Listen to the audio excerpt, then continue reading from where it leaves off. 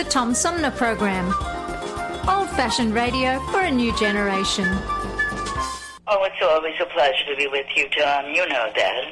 Yay, Tom! I love it in Flint! You're very astute, Tom. Tom, easy question. I'll debate Andy Dillon on your show. Well, that's a very good question. Hello, darling. This is Elvira, Mistress of the Dark, with Tom Sumner. I'm all right, Tom. How are you? You lucky day, Mr. Sumner. Ciao, Tom. How are you today? That's a good question. Hi, this is actor, comedian Joe Napodi, and you're listening to the Tom Smothers. I'm sorry, what's his name? Oh, Sumner. The Tom Sumner Program. Good morning, Tom. How you doing? Hey, at least I got the Tom part right. The Tom Sumner Program. Old-fashioned radio for a new generation. This is Mayor Sheldon Neely, and you're listening to the Tom Sumner Show.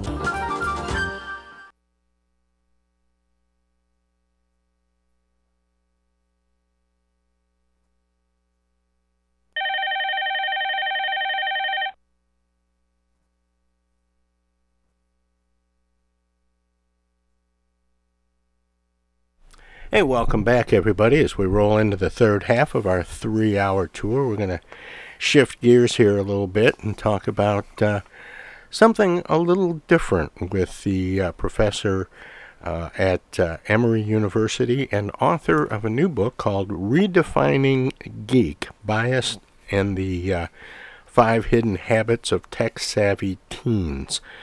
Her name is Cassidy Puckett. She joins me by phone. Good morning, Cassidy. Welcome to the show. Good morning. Thank you for having me. Now, you said 5 hidden habits of tech-savvy teens. Is that different than bad habits? These are hidden because we don't typically think that being good with technology is something that you learn and develop over time with the use of some key habits. And what about bias? Do teens have a particular bias, and what is it? So the word bias that I use in the title is there because we have some ideas. We have some stereotypes about who is good with technology and why. And typically we think of people like Steve Jobs. I've even seen, technology teachers in their classrooms telling kids to think of people who are typically white and male and Asian, perhaps, a little bit more affluent. And then there's this idea that people are either good with technology or they're not.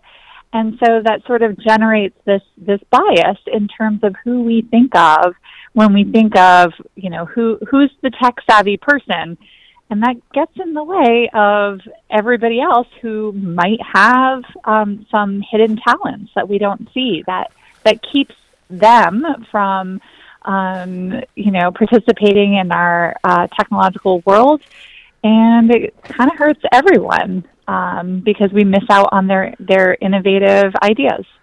Well, and the other thing, too, is we have expectations on some groups of people when we stereotype that they may not be able to live up to. The idea that all Asians are good with computers or good with math, that all old people are not good with computers. Yes. It's, we have these, preconceived notions. What did you, if we're to redefine geek, what is the stereotypical definition, and what should we be redefining it as?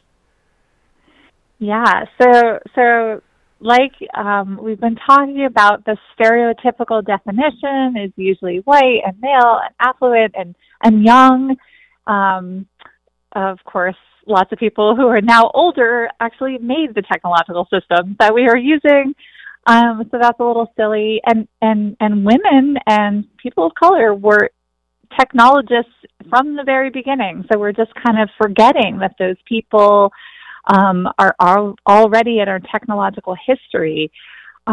So one of the things, so I was actually teaching in a middle school in Oakland, California, where my students did not match these stereotypes that we have today. And they were mostly Latinx, from immigrant families, from low-income families. Many of them, one year it was all girls in my class. And I saw that some of them picked up technology really easily, while others struggled a little bit more, but they were all willing to, be a part of it and to learn. And so I went this was in the early 2000s, and I said, okay, so, there must be somebody out there who can tell me as the teacher sort of what are the standards, like what should I be teaching my students? And so I went and I looked, and I found a lot of things, a lot of different ideas about what kinds of things kids should be able to, know and be able to do. But none of them focused on the process of learning, even though we know technology always changes. So if you're really good at one thing, the next week you might not be so good at it, or you might not be good at the next thing. If you know PowerPoint, you might not be able to code, for example. You know what's funny about that, Cassidy? I think back to, when I was younger and my peers were going to college, and some of them were studying, they were getting degrees in computer science. And this was like in the mid to late 70s and early 80s. And, I'm trying to think, what were they being taught then? Yeah. Yeah. It's not the same as what they're being taught now. It's not even close to the same. Yeah. Yeah.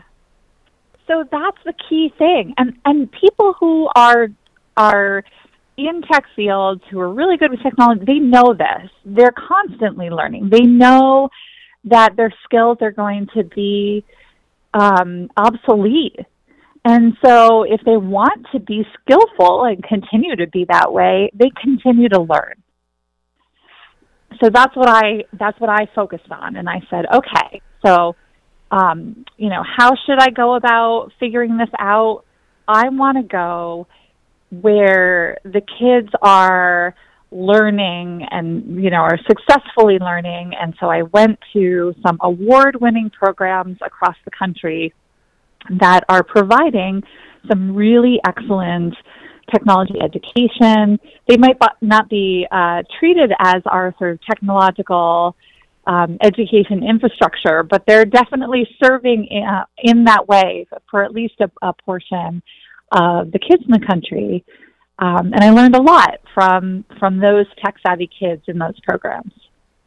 When I was a kid going to school, there was this thing. You always wanted to sit at the cool kids table. And geeks and nerds weren't allowed. But now here we are 30, 40 years later. Are the geeks and nerds, is their table the cool table now?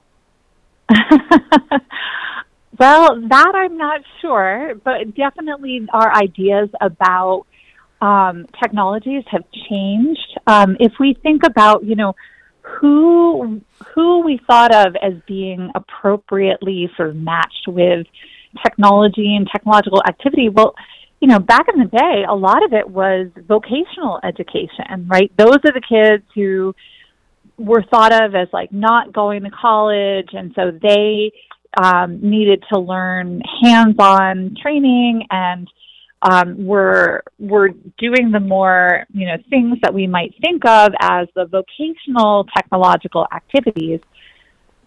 Well, some of those activities haven't really changed that much, but now we're using, computers and viewing certain forms of technological activity as more academic.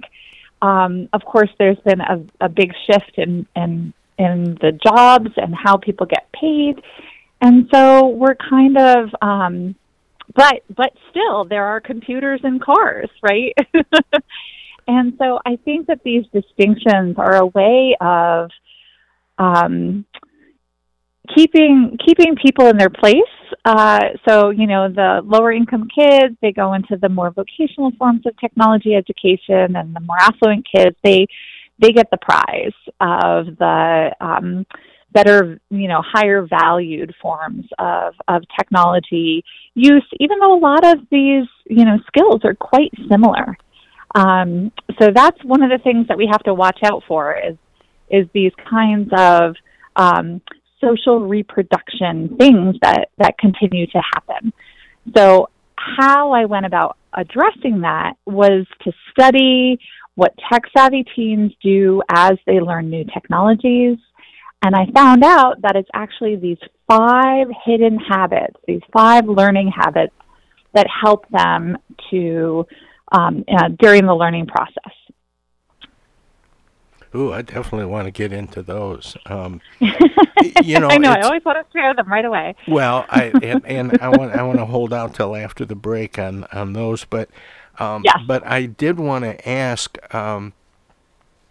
because I've been talking with people about it quite a bit lately, as we consider what the new normal is going to be in terms of the workforce and so on in the wake of the pandemic. Yeah. And I wanted to talk about some of the things like, and I always credit Andrew Yang with this, although a lot of people have been talking about it. He just happened to be the first one that I heard bring it up, talking about universal basic income, because technology and artificial intelligence was going to suck up all the jobs, and humans were going to need a way to pay their bills, and that he thought there should be a big change in the economy. And I've talked to some people who feel that way, some people who say, no, I don't think so. Where are you on all that? Are the robots going to take over the world? Well, there are things that robots for sure can do, and it's without a doubt they've replaced quite a number of jobs. But there are lots of things that robots definitely can't do, but we still need those technological skills in order to interact with and use those and develop those technologies, so that they're not introducing more problems than the ones that they're trying to solve, right? And the way that I look at it is that everybody needs to participate in this, because if we only have a very narrow portion of the population participating in our technological future, then, only their interests are at the table. And of course, in a democracy, we know that that's a bad thing. That's, foundational to the ways that our country functions, is to make sure that everyone is at the table. It is the reason that we have education in this country, is that we believe in democratic equality, or at least we aspire to it, right? And so we try to make sure that everyone has a basic level of literacy. I would argue that these habits are foundational to participation in the 21st century. And so I would say, yes, we always have to stay on top of, what technology can do to society for the worse. And one of the ways is to make sure that everybody understands it and can participate and can shape our technological systems. So I'm hoping that the robots don't take over, as long as we all have those skills. Well, and I mentioned that I do want to talk about these 5 hidden habits, and I have to take a short break, and I'm hoping that you'll stick around so we can talk some more. Absolutely. My guest is Cassidy Puckett. She is professor at Emory University and author of Redefining Geek, bias and the 5 hidden habits of tech-savvy teens. And we're going to explore some of those hidden habits. And Cassidy, be thinking about this, because I'll come right out of the chute with, do these things develop organically, or are they part of a discipline that people should and can learn? In the meantime, if you're listening to us on WFOV, Our Voices Radio, 92.1 LPFM Flint. They are a broadcast service of the Flint Odyssey House Spectacle Productions and my good friend Paul Herring. We're going to let them squeeze a few words in or do whatever they do when we go to break. If you're streaming us at TomSumnerProgram.com, we have some messages as well. So don't touch that dial, don't click that mouse. We'll be back with more of the Tom Sumner Program and my guest this hour, Cassidy Puckett, right after this. Hello, darling. This is Elvira, Mistress of the Dark, with Tom Sumner. I'm Julie Lopez with Crime Stoppers. Have you ever wondered what to do if you have information about a crime or the whereabouts of a felony fugitive and you want the police to know but you need to remain anonymous? Well, here's what you can do. You can go to p3tips.com or download the mobile app. You can go to Crime Stoppers of Flint and Genesee County's Facebook page and click on the Leave an Anonymous Tip tab, or you can call 1-800-422-JAIL. All methods are anonymous, and if your help leads to a felony arrest, you may be eligible for a cash reward. Remember, your voice matters. The Centers for Disease Control and Prevention is working to help keep you and your community safe from the threat of novel or new coronavirus. If you have traveled to a country with a widespread outbreak of COVID-19, CDC recommends you stay home and check your health for 14 days after returning to the United States. Take your temperature with a thermometer 2 times a day. Watch for symptoms like fever, cough, and trouble breathing. And if you feel sick or have symptoms, call ahead before you go to a doctor's office or emergency room. Tell the doctor about your recent travel and your symptoms, and avoid contact with others. For more information, visit cdc.gov. Hey, this is Tom from the Tom Sumner Program. Catch me and a gaggle of great guests weekdays on Our Voices Radio, WFOVLP 92.1 FM.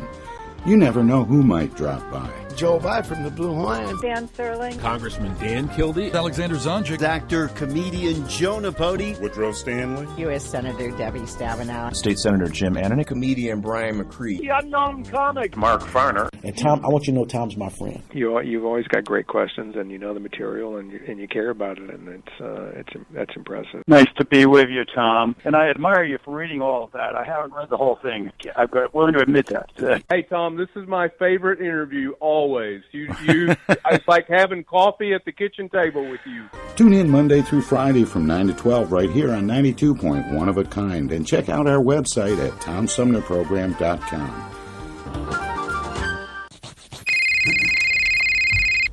Yo, speaking. Oh, dear. Honey, our car warranty is expiring again. So soon? It just expired last week. You don't even own a car! Not now, Dana. Your father's on the phone. Hey! Mom and Dad, you're being scammed. It's a robocall. Scammers are using new technology and clever tactics to make more and more calls that look legitimate but are hard to trace. They can make it look like they're calling from any number, even from numbers of people you know. My robocall crackdown team is working with state and federal partners to stop the robocalls for good, but I need your guys' help. Don't trust your caller ID. Verify you're really talking to the person whose number appears when your phone rings. And if you accidentally answer a robocall, hang up right away. Engaging in conversation will only lead to more calls. Use a call blocking app on your cell phone that stops robocalls before they interrupt your day. And if you do get a robocall, file a complaint with my office online at mi.gov/robocalls. And Mom, Dad, please do not give your information out to these scammers over the phone. They're just trying to trick you. Well, at least they call. No, I get it. You're busy. But you know Janine's daughter is a doctor. She calls every week. A doctor. I'm Michigan Attorney General Dana Nessel. Visit mi.gov/AG complaints for your connection to consumer protection. Hello, this is State Senator Jim Ananich, and you're listening to the Tom Sumner Program. Hey, welcome back, everybody. We continue our conversation with Cassidy Puckett, professor at Emory University and author of Redefining Geek, who joins me by phone. And Cassidy, welcome back. Thanks for sticking around. Sorry to make you sit through all that. Oh, no, this is great. Thank you for having me. Now, I mentioned before we went to break, the title of the book is Redefining Geek, Bias and the 5 Hidden Habits of Tech-Savvy Teens. And we were going to talk about the 5 hidden habits, but I also want to talk about, as people are reading this book, are these things that develop sort of organically, or are they things that people can strive, are they habits people can try to develop? These are absolutely things that people can develop. And in the book, I describe the ways that award-winning technology programs all across the country, how they work to develop these habits in kids. It's definitely something you can learn, and it takes practice. And so, yes, absolutely can be cultivated. Well, there are a lot of people who think that it's hard to teach teens habits. What are some of these habits that they seem to take to? Yeah, so there are 5, of course, as in the title of the book. 3 of them are habits that are general ones that I describe what they look like when learning technology. So those 3 general habits are a willingness to try and fail, management of frustration and boredom, and then using models, so information and people, during the learning process. The other 2 habits are technology specific. So those 2 are what I call design logic. So that's thinking about, why is the technology designed the way that it is, and how does that relate to your own goal, what you would like to do with that technology? So that's design logic. And then the other technology-specific habit is something I call efficiencies. And that's looking for and using faster ways of using technology, things like keyboard commands. Not everybody knows to look for keyboard commands, that it can make the learning process and your technology use much faster. It can also signal to other people that you kind of know what you're doing.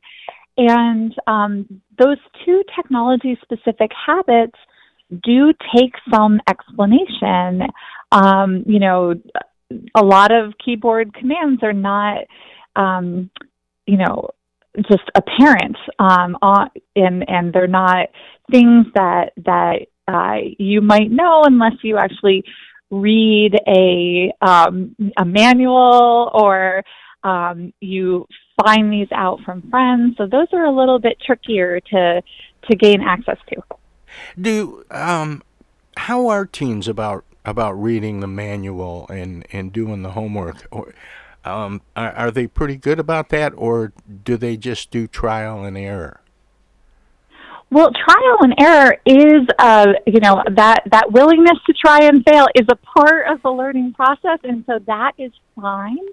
The problem is when you try something out and then you think, oh, well, I failed, so I'm not good at it, right? And that will keep you from seeking out those kinds of things. And, the other part of it is if you don't get told that you have to look for shortcuts, you might think, oh, well, everybody's good at it and I'm just not, right? And so you need to be explicitly told, like, well, you just need to figure out those tricks. And sometimes it's a matter of going to a friend.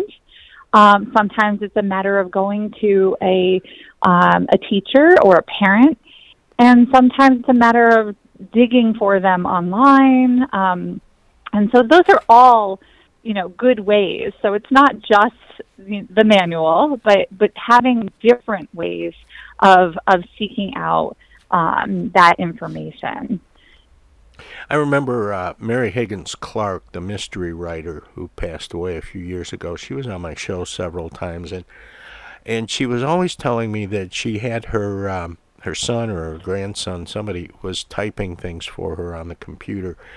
And she said, I'm not very good with technology. And yet I would look at some of her books and there would be elements of technology in it. And I said, Mary, how can you write about technology if you're not very good at it? And she said, I got a guy.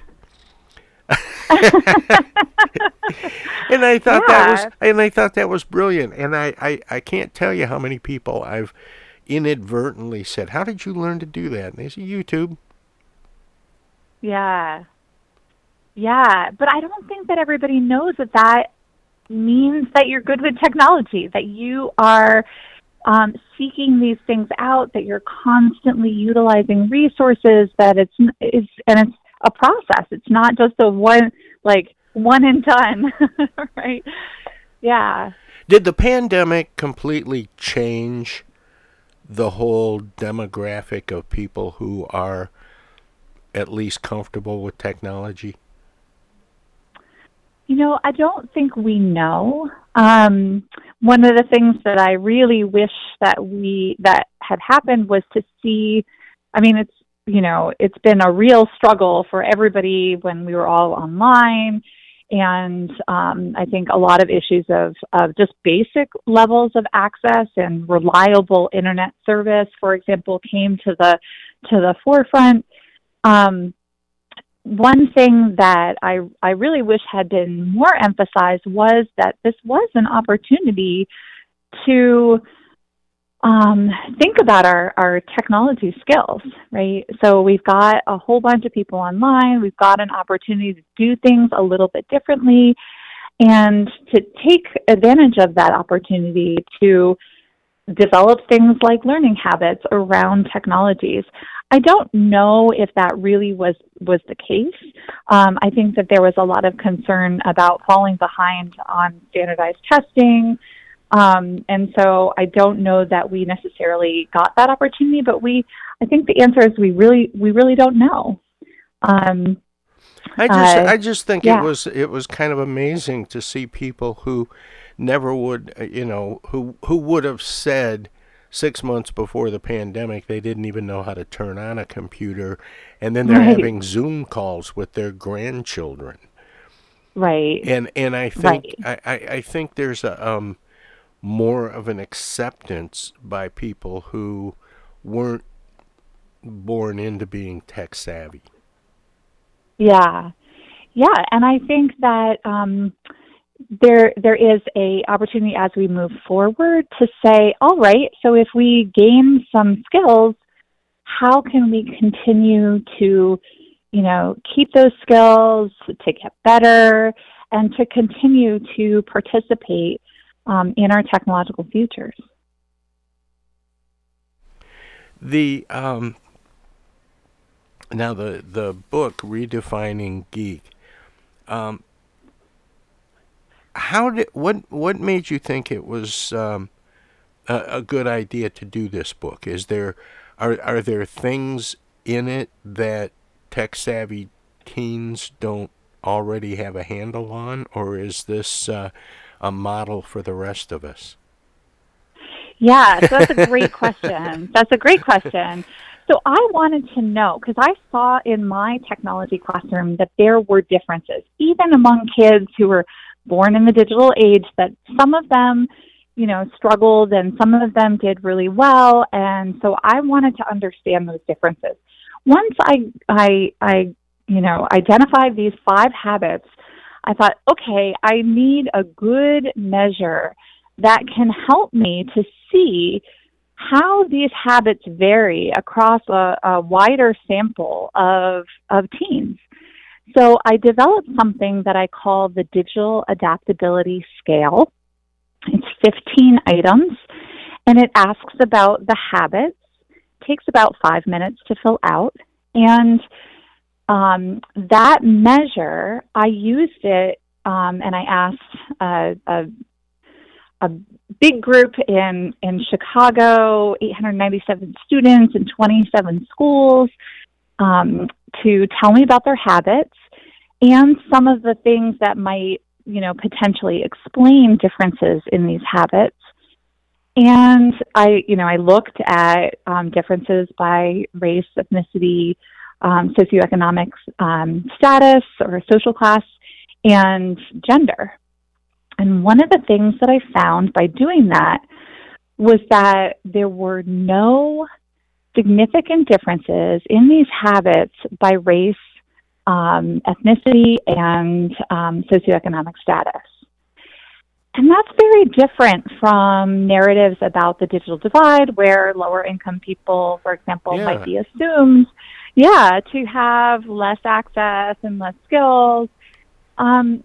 My research suggests that those groups actually are talented and that maybe they're not being recognized for that talent. And then, so that suggests that we might not have as much of a pipeline problem as we were thinking, but more of like a gatekeeping problem where people's talents aren't being recognized and cultivated. And so that complicates the digital divide narrative. How would we change that? How would we do that differently? Yeah, so one of the things that I recommend in the book is simply, doing away with our ideas about these stereotypes about who's good with technology, and instead not assuming anything about kids and just asking them.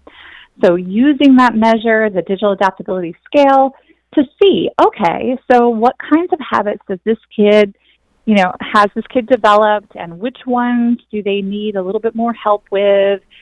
And then if they are ready, giving them, new challenges. If they have a nice, robust set of habits, they're ready for a lot more than maybe people assume. And so just, being curious, not assuming anything, and observing their technology learning habits as like the first step. Cassidy, I want to ask you something that's a little bit off topic, and I can't stop thinking about it. You were teaching in Southern California, and now you're in Chicago. How did you end up going from California to Chicago? People usually go the other way. So I'm actually in Atlanta at this point, but I did go from California to Chicago, and then back to the East Coast. So California was where I went. I actually worked in an AmeriCorps job just after college, and I loved the kinds of innovative things that were happening with educators where I was. And so I was, working in this school called Urban Promise Academy. I realized that I didn't know certain things. I wanted an opportunity to study the things that I am, that are all in this book. And so I went to graduate school at Northwestern in Evanston, so just outside of Chicago. And that's how I ended up there. Yeah. And did you move then to Atlanta for work, or are you just... Yes. So then I took a job as an assistant professor of sociology here in Atlanta, where now I get to, write about the things that I found in my studies, and I get to teach things like a digital inequality class and share my work and grow the next generation of researchers. Now, I had somebody on the show a while back, and I'm so terrible with names, Cassidy. I can't remember her name or the title of the book, but I was so blown away by the content. She was talking about how people of color weren't involved in the development of programming. So when systems would come out, they were already behind? Well, that is a more recent history, actually, and you know are the book I'm talking about?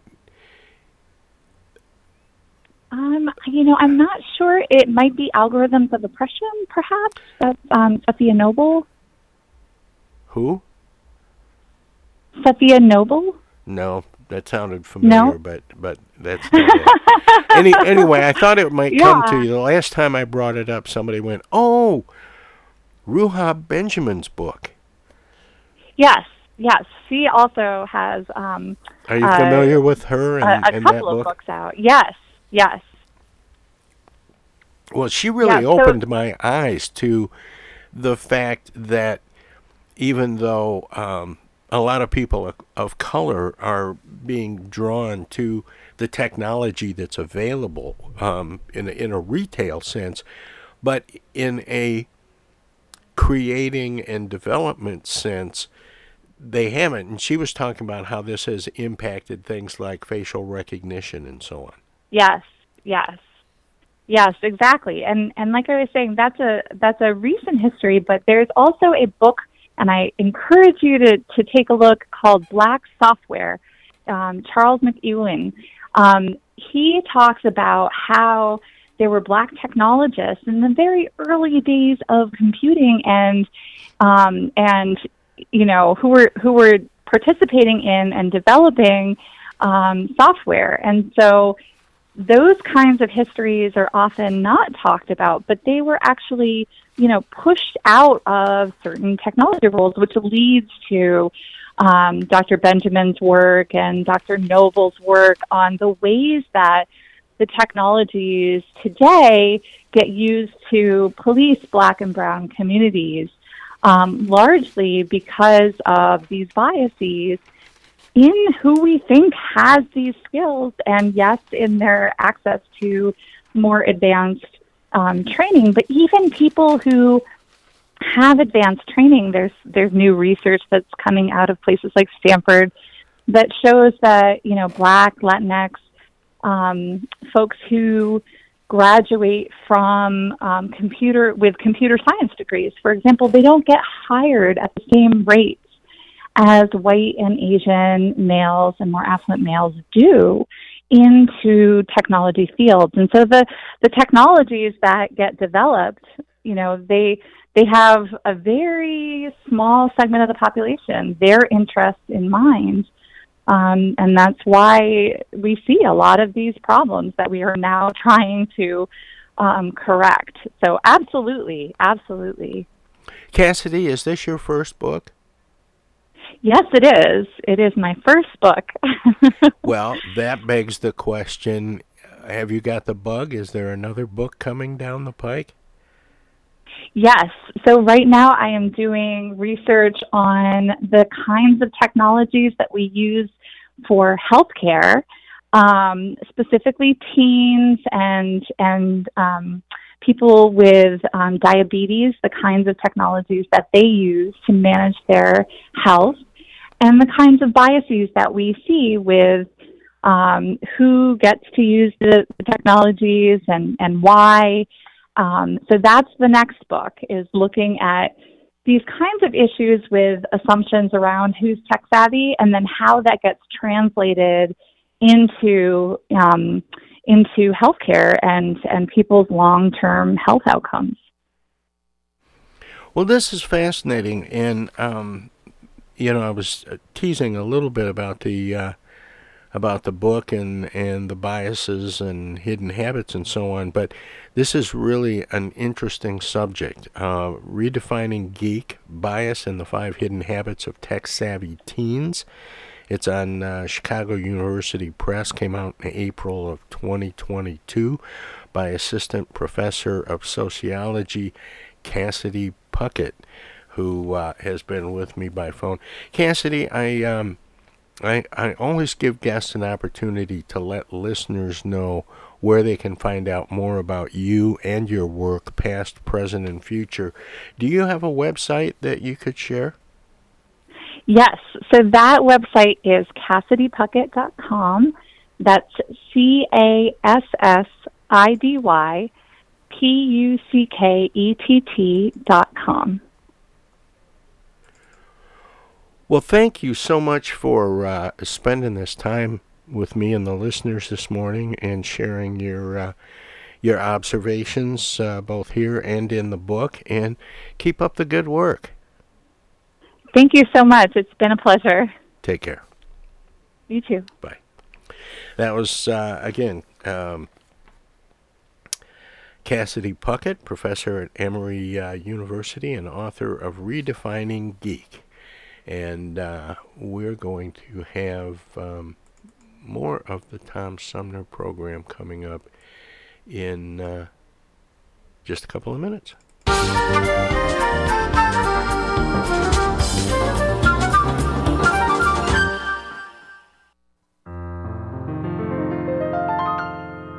Now, when a virus comes along that's spreading like a plague, and POTUS and his lackeys have been nothing if not vague, well then you've got to trust the CDC and listen well, unless you want to bid our free society farewell.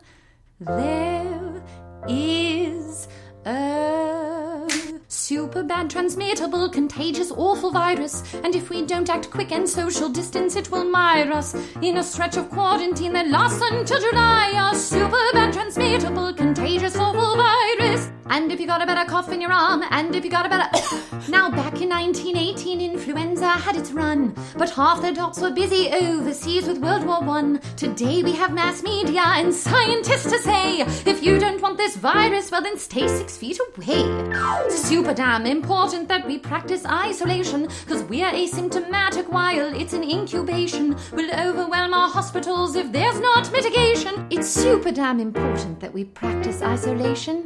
If we don't do it, then we're all gonna die. If we don't do it, then we're all gonna die. And so I hope at last you'll take this lesson here to heart, cause it's already scary and we're only at the start. If you get bored, just think of the immunocompromised, who can't go much of anywhere unless it's sterilized. Oh, super bad, transmittable, contagious, awful virus. If we don't act quick and social distance, it will mire us in a stretch of quarantine that lasts until July. A super bad, transmittable, super bad, transmittable, contagious, awful virus. Super bad, transmittable, contagious, awful virus. The Tom Sumner Program.com. Do the right thing and stay inside with me. You might just save a life, or 2, or 3, or 4, or maybe 5. Let's save lives. Are we crazy, baby? This isolated life ain't all that bad. Are we lazy? Maybe, but it's a welcome change of pace from the madness. Are we crazy? Maybe, this isolated life ain't all that bad. Are we lazy? Maybe, but it's a welcome. Hey! This is the Unknown Comic, and guess what? You're listening to the Tom Sumner Show right now. And now, and now too, and even now. It's 2022, and this year the Tom Sumner program begins its 15th year. It would not be here without support through the years from individuals and organizations like these. Seth David Radwell, East Village Magazine, Flint Institute of Music, Hello, I'm Maestro Rickety Mag. Flint Community Schools, MTA Flint, Flint Comics and Entertainment, Hamady Complete Food Center, the Flint River Watershed Coalition, W.H. Wisecarver, the Genesee County Road Commission, Lone Museum Auto Fair, Thomas Appliance, the Genesee Health Plan, Whiplet Technology, Mott Community College, Pure Michigan, Friends on Facebook have also helped by contributing to the show's online fundraisers 2 or 3 times a year. If you would like to help the Tom Sumner program continue to thrive by becoming a sponsor, send an email of interest to tom@tomsumnerprogram.com. Add your name to the list of supporters, past, present, and future. Right now, the COVID-19 vaccines are available to millions of Americans, and soon they will be available to everyone.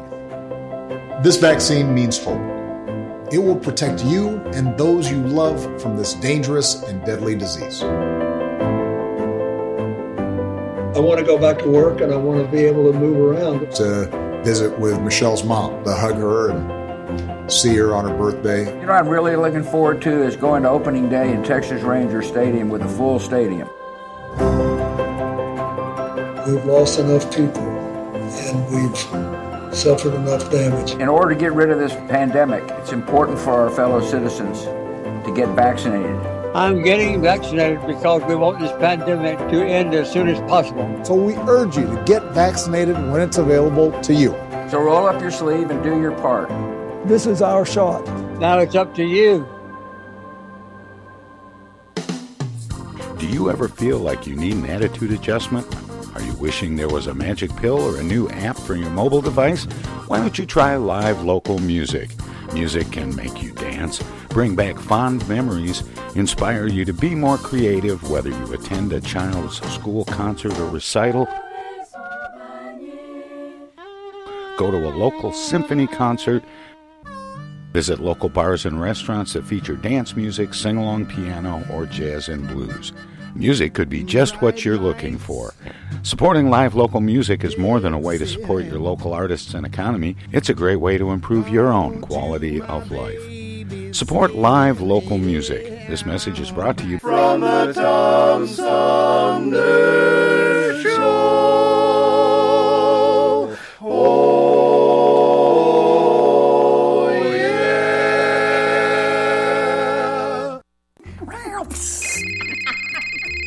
Yellow?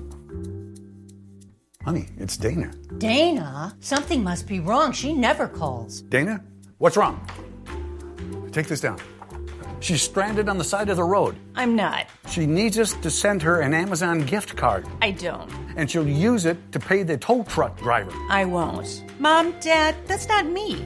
It's a scam. Scam artists will call, text, or email people trying to get them to buy a gift card from Amazon or some other company, and then ask for the gift card number over the phone.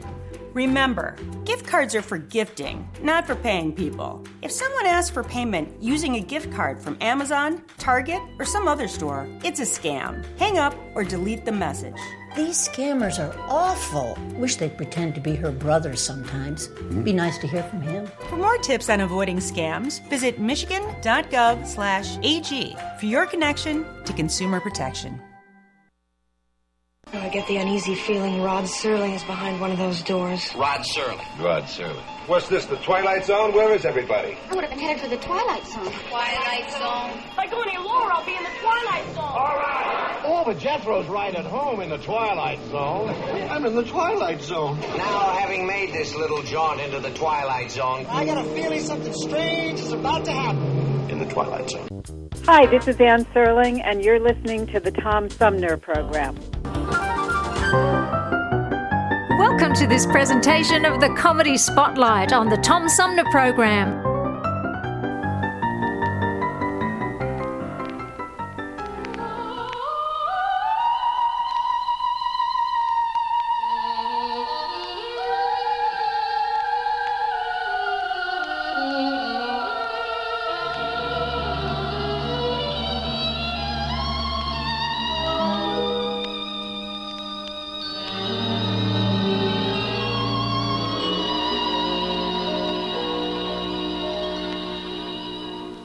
It was automation,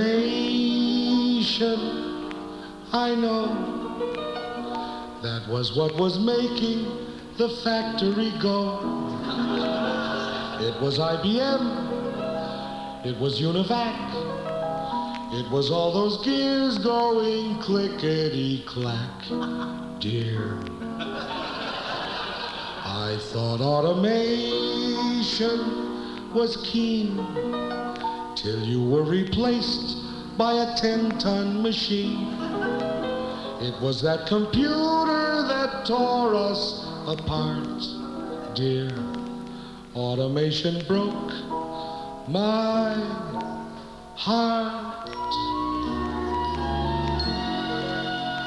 There's an RCA 503 standing next to me, dear, where you used to be. Doesn't have your smile, doesn't have your shape, just a bunch of punch cards and light bulbs and tape. Dear,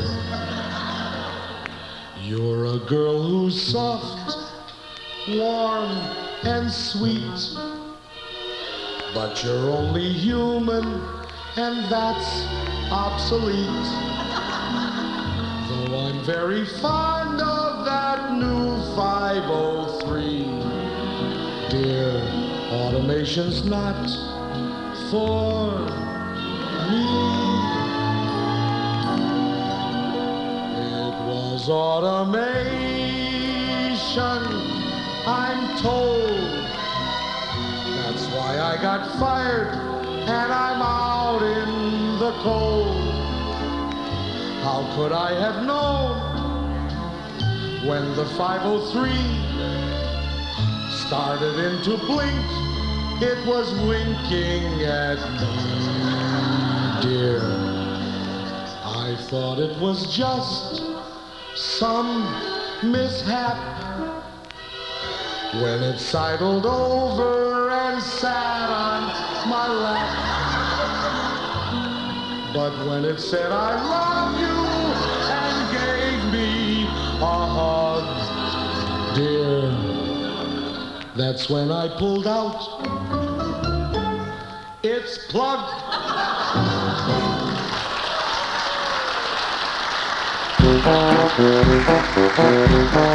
This was another comedy spotlight on the Tom Sumner Program.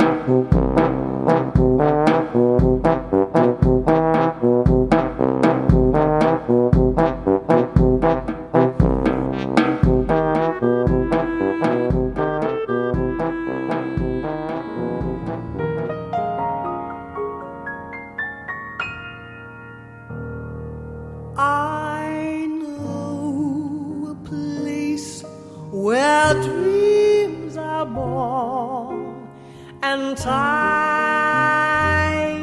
is never planned. It's not on any chart, you can find it in your heart.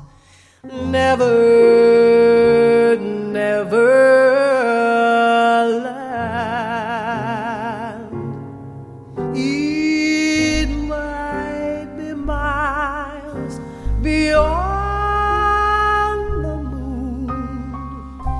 or right there where you stand. Just think of lovely things and your heart will fly on wings to never, never land. And you'll have a treasure if you stay there, more precious far than gold. For once you have found your way there, you will never, never grow old. So come with me where dreams are born and time is never planned. Just think of lovely things and your heart will fly on wings to never, never land.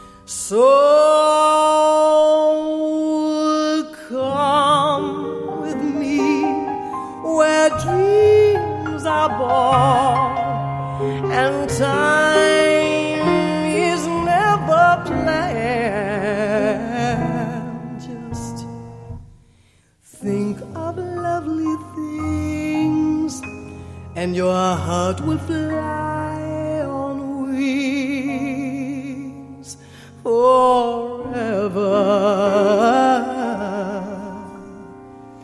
In never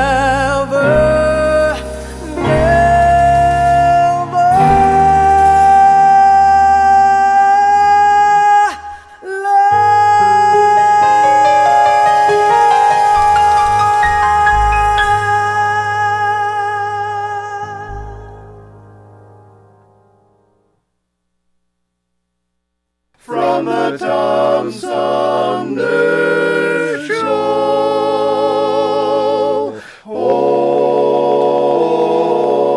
yeah.